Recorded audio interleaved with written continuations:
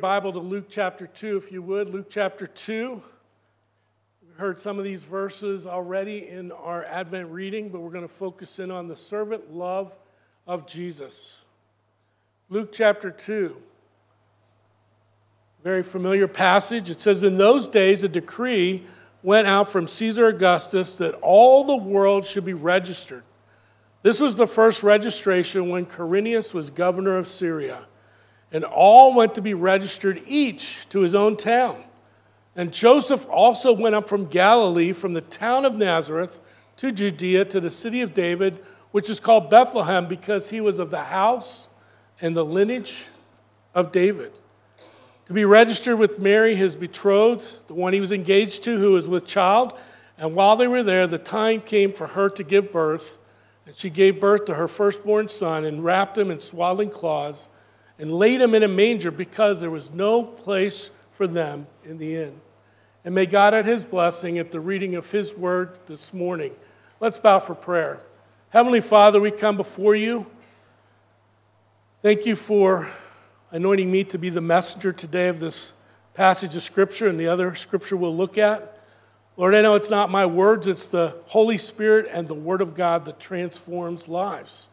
So, Lord, you know the needs. As the Holy Spirit hovers over this place, you know the needs of each person in this room. And we pray this message would be applicable to them, and it would move us more and more closer to becoming like your Son, Jesus Christ, in whose name we want to honor and glorify today. We pray and ask in Jesus' name. Amen. Well, we continue our series today called Behold, a Savior is Born. November 26th, we talked about hope. Jared Hall was here last week, and he talked about finding joy and anticipation. And this morning, we're going to talk about the servant love of Jesus. We're going to talk about the way he came into the world, the way he walked among mankind, and finally, the way he died. He was a humble servant through it all. Isn't it amazing how our Lord and Savior, the King of Kings and Lord of Lords, came into this world? One of my favorite Christmas songs is by a group called Truth. They put out a Christmas CD back in the 90s. And my favorite song on that CD is called The Way He Came. You see the lyrics on the screen. The first verse, "Just to think such royalty would come the way he came in a dusty little town. Born in such humility upon a bed of hay, certainly he laid his glory down." Verse 2, "Who would think this little child would be the promised one? Would the Messiah really come this way? Certainly this was no birthplace for the Son of God. Isn't it amazing how he came? Isn't it amazing the way he came?" And then the chorus says, "No crown, no throne, no big parade. There were no fanfares played, no jubilant display. Isn't it amazing how he came?" Jesus came into this world unlike any other king who had ever lived. He was the King of Kings and the Lord of Lords before he left heaven. But he chose to come to common people at his arrival. He didn't have an entrance into this world like other kings would. He came in humility, and that's how he lived his life, and that's how he died on the cross as well. So first thing on your outline, let's look at the humble birth of a king. The humble birth of a king. We see, first of all, under that point, the unlikely ancestry. Turn over in your Bible to Matthew chapter 1. I want you to physically do that if you can, or use your phone, and these verses will be on the screen. But I want you to turn over to Matthew chapter 1, and I'll give you a little background as you turn there. This is an often overlooked passage of Scripture when it comes to the Christmas story, but it's very important. The genealogy of a person was important to the Jews, understanding their upbringing, what kind of trade they had, who was their family, was very, very important in that culture. And it's important in the Christmas story for several reasons. One, and most importantly, it established that Jesus was in the line of royalty, the line of David. In 2 Samuel 7:16, it was prophesied that David's throne would be established and would be eternal. The promise is there. "In your house and your kingdom shall be made sure forever before me. Your throne shall be established forever." So in Matthew chapter 1, verses 1 through 17, we see the genealogy from David to Jesus from Joseph's side of the family, although Joseph was not his birth father, since Jesus was conceived by the Holy Spirit and born of the Virgin Mary. If you want to look at another passage in the future, in Luke chapter 3, verses 23 through 38, we see the genealogy of David down through Mary as well. So it was important that we understand that it establishes Jesus as the line and the one who would sit on the throne of David. Second, these genealogies are important because it established that Jesus was an historical figure. He was in time and space, just like we are. And that's very important. Thirdly, this lineage in Matthew 1 is an example of God's grace, and that's what I'm going to focus in on for just a moment. If you look at Matthew 1, look at verses 3 through 6. And Judah, the father of Perez and Zerah by Tamar. Notice that first woman, Tamar. And Perez, the father of Hezron, and Hezron, the father of Ram, and Ram, the father of Amminadab, and Amminadab, the father of Nahshon, and Nahshon, the father of Salmon, and Salmon, the father of Boaz by Rahab, and Boaz, the father of Obed by Ruth, that's the third woman, and Obed, the father of Jesse, and Jesse, the father of David, the king, and David was the father of Solomon by the fourth woman in this genealogy, the wife of Uriah. 4 women, Tamar, Rahab, Ruth, Bathsheba. Tamar, think about her being part of the family tree. She committed incest. She was involved in immorality. She pretended to be a prostitute. She was a Gentile. We think of Rahab. Rahab was a harlot. She lied. She was deceptive, and she was a Gentile, a Canaanite. But Hebrews 11:31 called her a woman of faith. Ruth was a woman from Moab, a nation born out of incest. And Bathsheba was involved in an adulterous relationship. 4 unlikely women, 3 are Gentiles, 3 are involved in some form of sexual immorality, 2 are involved in prostitution, and 1 is an adulteress. All 4 are in the line that leads to Jesus Christ. Now, why would God include women like that in the list? But it's not just the women. Look at through that passage there. If you look at the whole thing, you think of Abraham, Isaac, Jacob, and David. They were sinners too. Why would God include those people in the genealogy of the perfect Son of God? To remind us that Jesus came to heal the sick and the needy and not the self-righteous, and that God can use anyone who trusts in him despite their past. Second of all, we see the unusual circumstances. The unusual circumstances. Verses 1 through 5, we just read these in Luke 2. In those days, a decree went out from Caesar Augustus that all the world should be registered. And this was the first registration when Quirinius was governor of Syria, and all went to be registered, each to his own town. And Joseph also went up from Galilee, from the town of Nazareth to Judea, to the city of David, which is called Bethlehem, because he was of the house and the lineage of David, to be registered with Mary, his betrothed, who was with child. We see in verse 1 here, Joseph, Mary, and her unborn baby have to leave home and travel to the big city for a census count. This was mandatory for the entire Roman world. Today, we simply mail our census in, or we go online and we fill it out. But in this time in history, you had to show up face-to-face in person. We're discussing events of 2,000 years ago. There were no ultrasounds. There were no due dates. Even with today's technology and advancements in healthcare, you never really know when a baby is coming.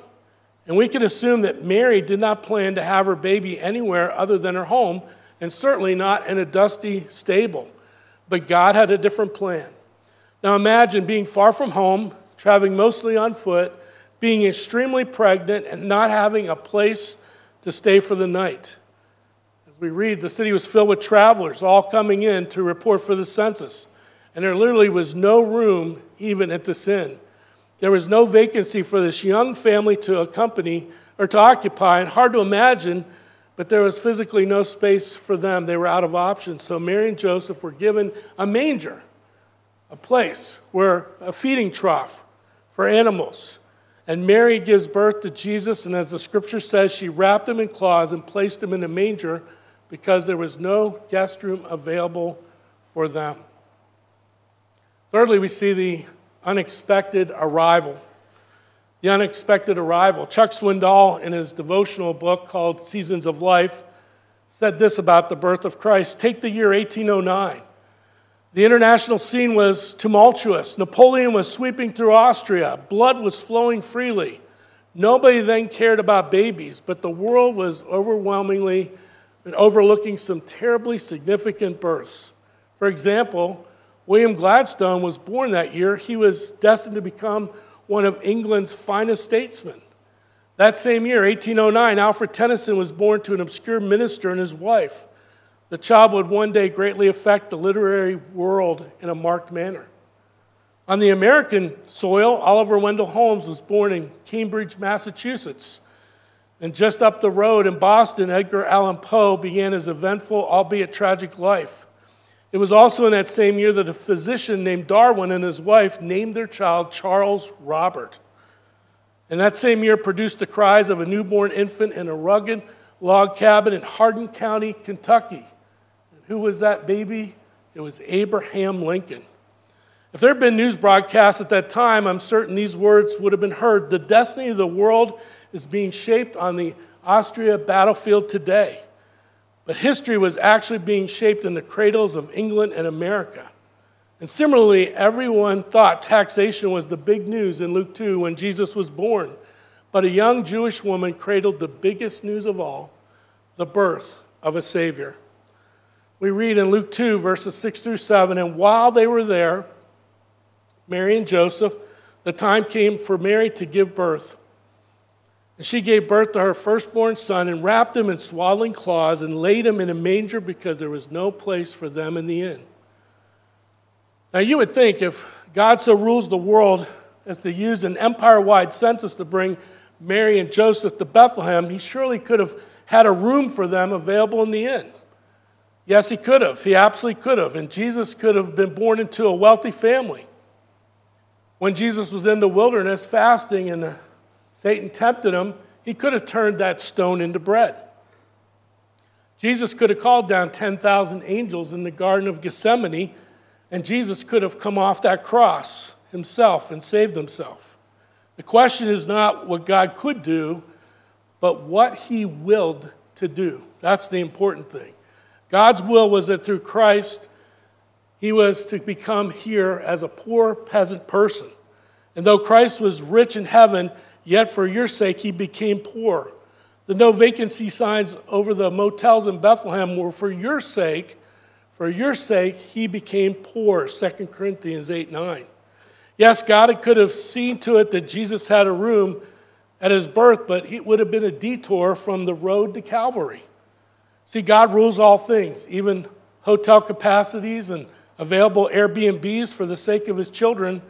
But the road to Calvary begins with a no vacancy sign in Bethlehem and ends with the spitting and scoffing of Jesus on the cross in Jerusalem. Jesus came into the world in a lowly and humble way. And this was all intentional. Jesus wasn't born, as we said, to wealthy parents in a palace like many kings would be. We witnessed the most unexpected arrival of the Savior of the world. God planned this. God connects with humanity in a very vulnerable way. By being born the way he was, where he was, Jesus immediately identifies with the marginalized and the ordinary and the down and out of this world. It is Christmas when we're reminded that God's love is not reserved for the elite, but is accessible to all people. Jesus arrived in an unexpected way which set the precedent for the rest of his life.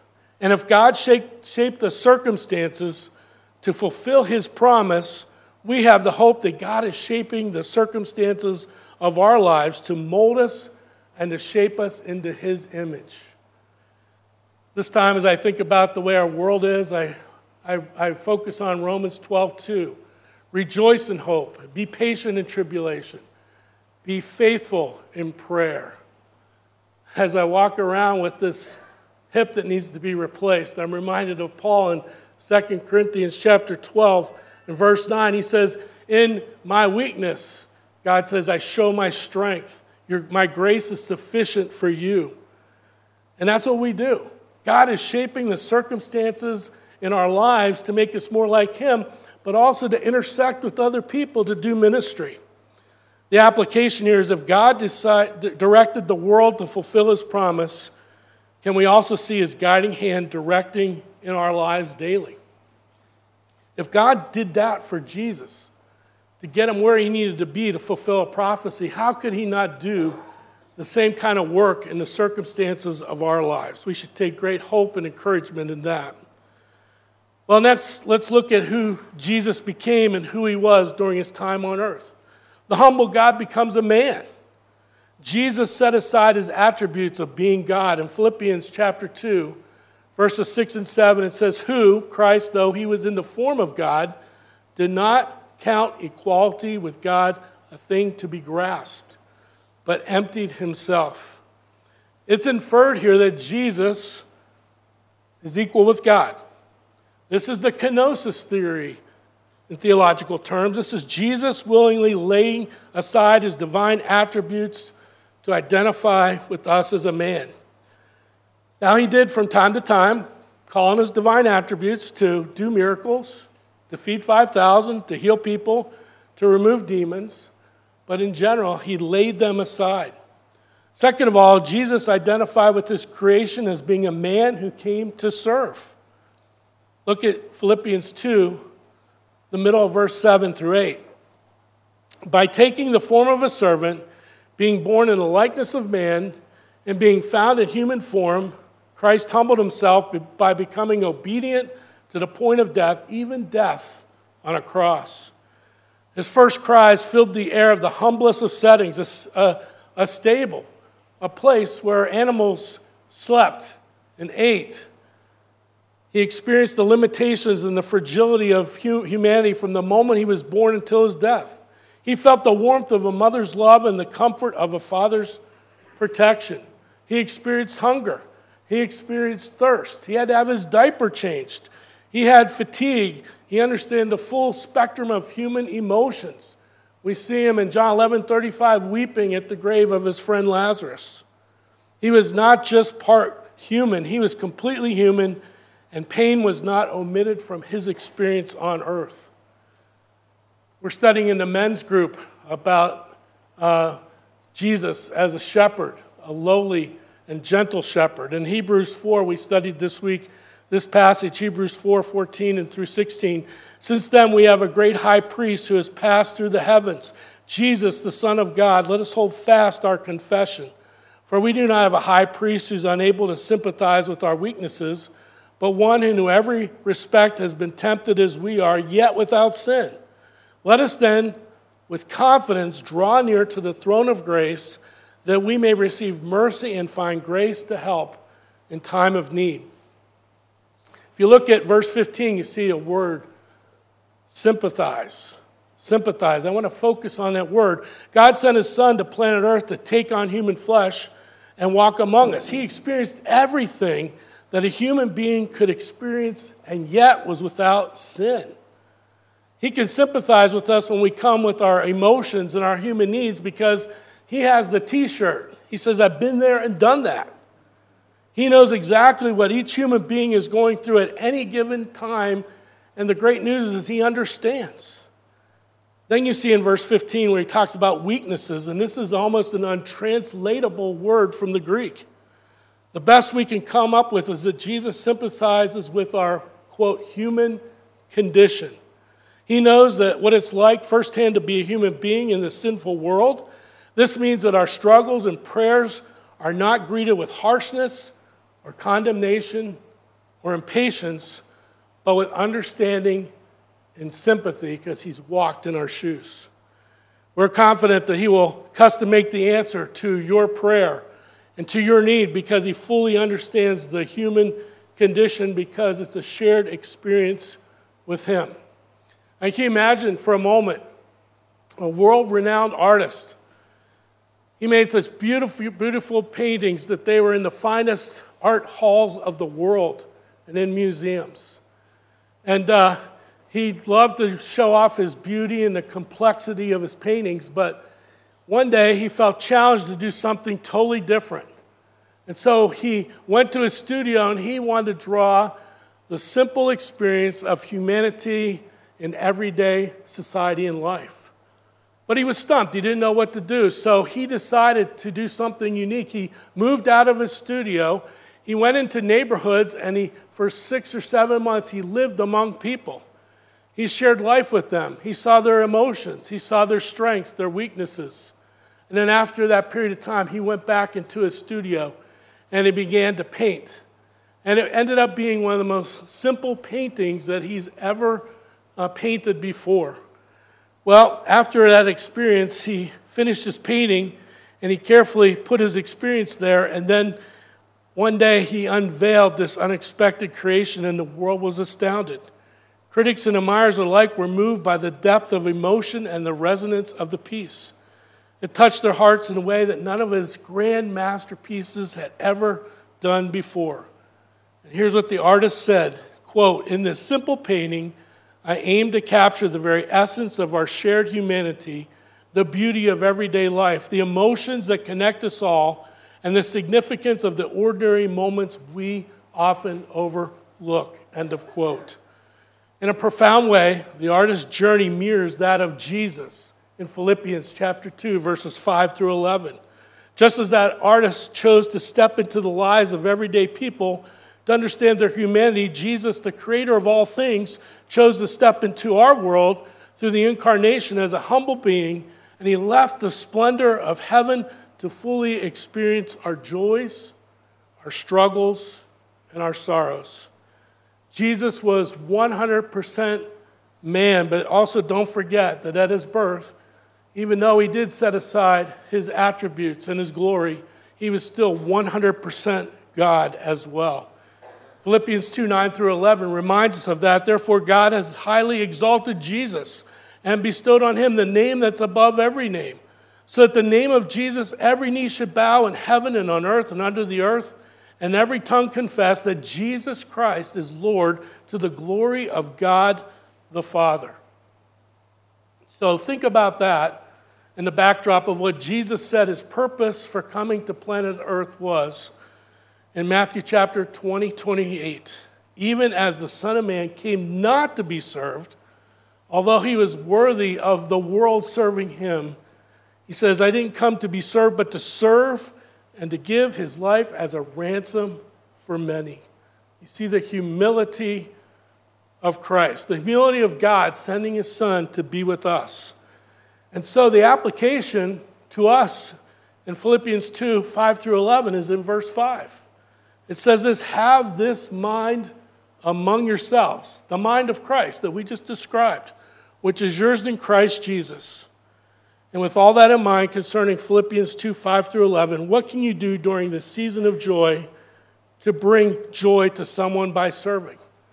How can you help others to make their season bright?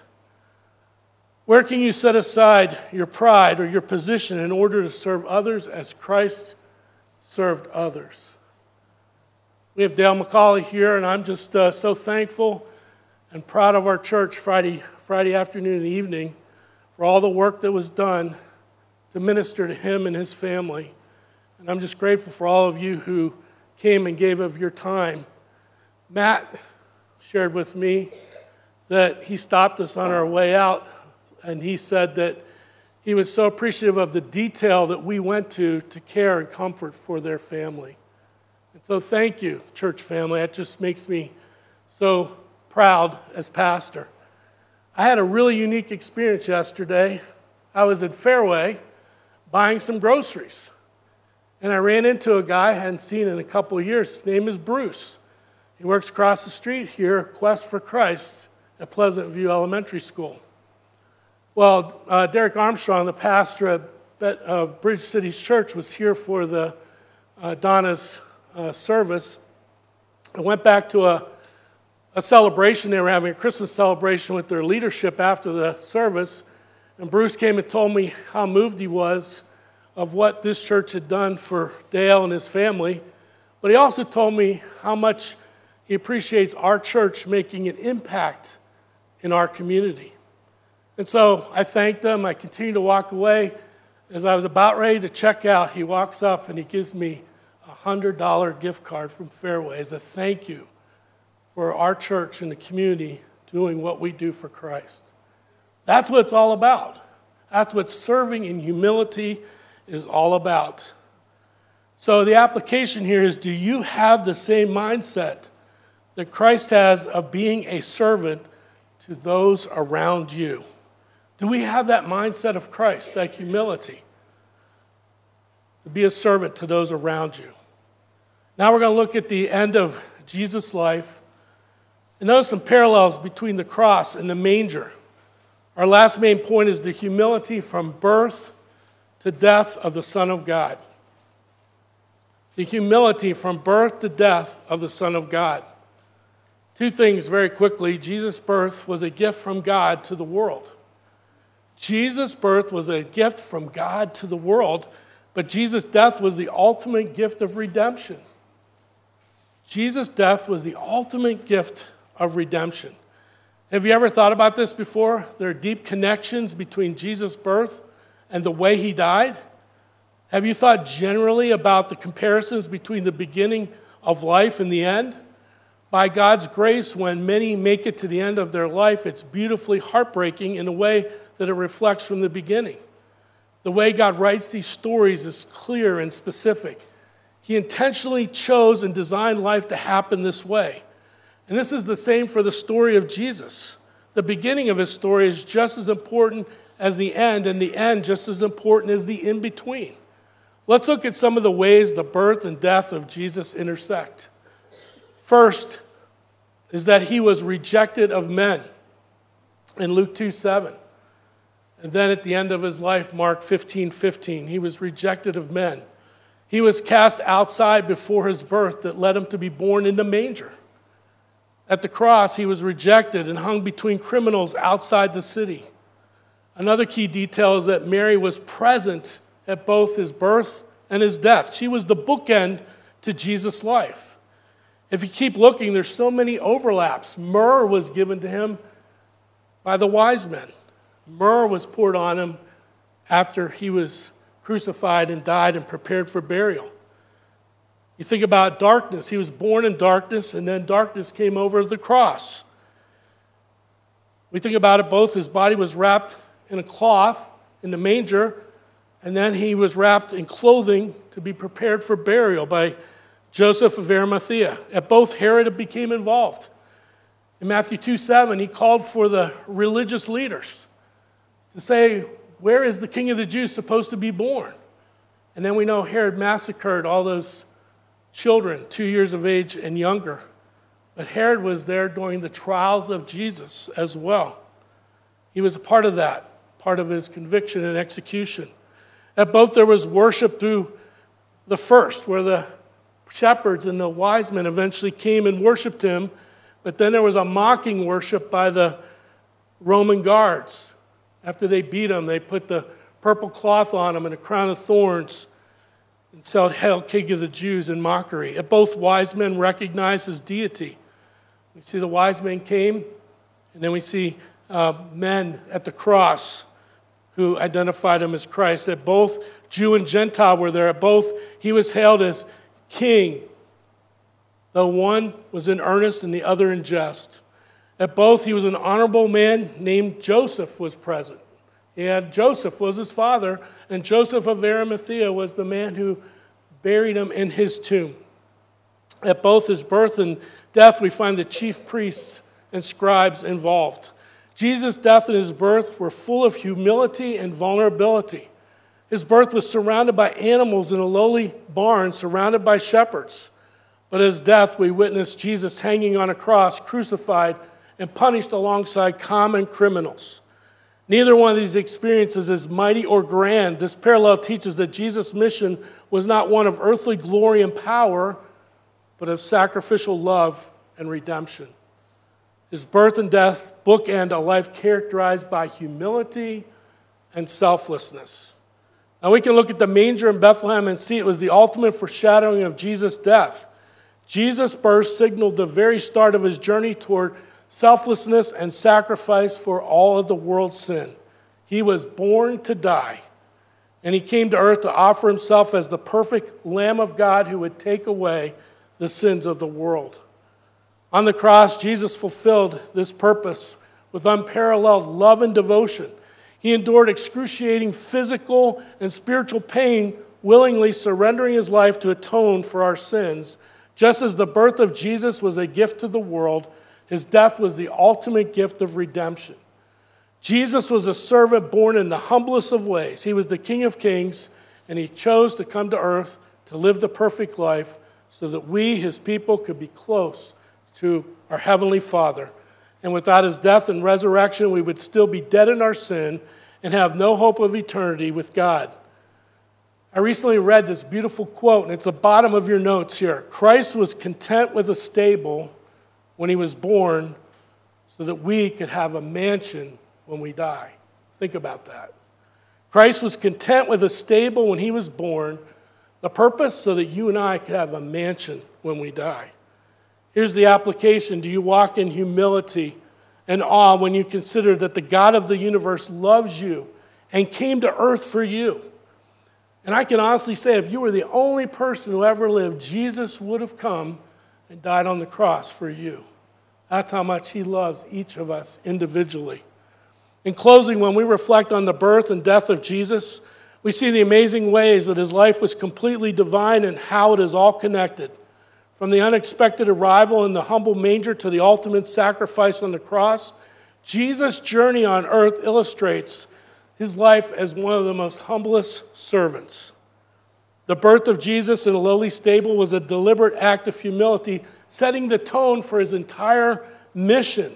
He identified with the marginalized, the ordinary, teaching us that God's love is accessible to all, regardless of where you are in life. So let's do all we can through prayer, through our words and our actions, to reflect the attitude Jesus had to be a humble and available servant to those around us that we can help, that God brings our way. Here's our key thought. Our key thought is this: that Jesus' journey on planet Earth illustrates his life as a humble servant. So should our lives. So their takeaway today is, may we have the humility and the servant-like attitude of Jesus as we encounter people throughout this Christmas season. I want to give you 3 questions to ponder.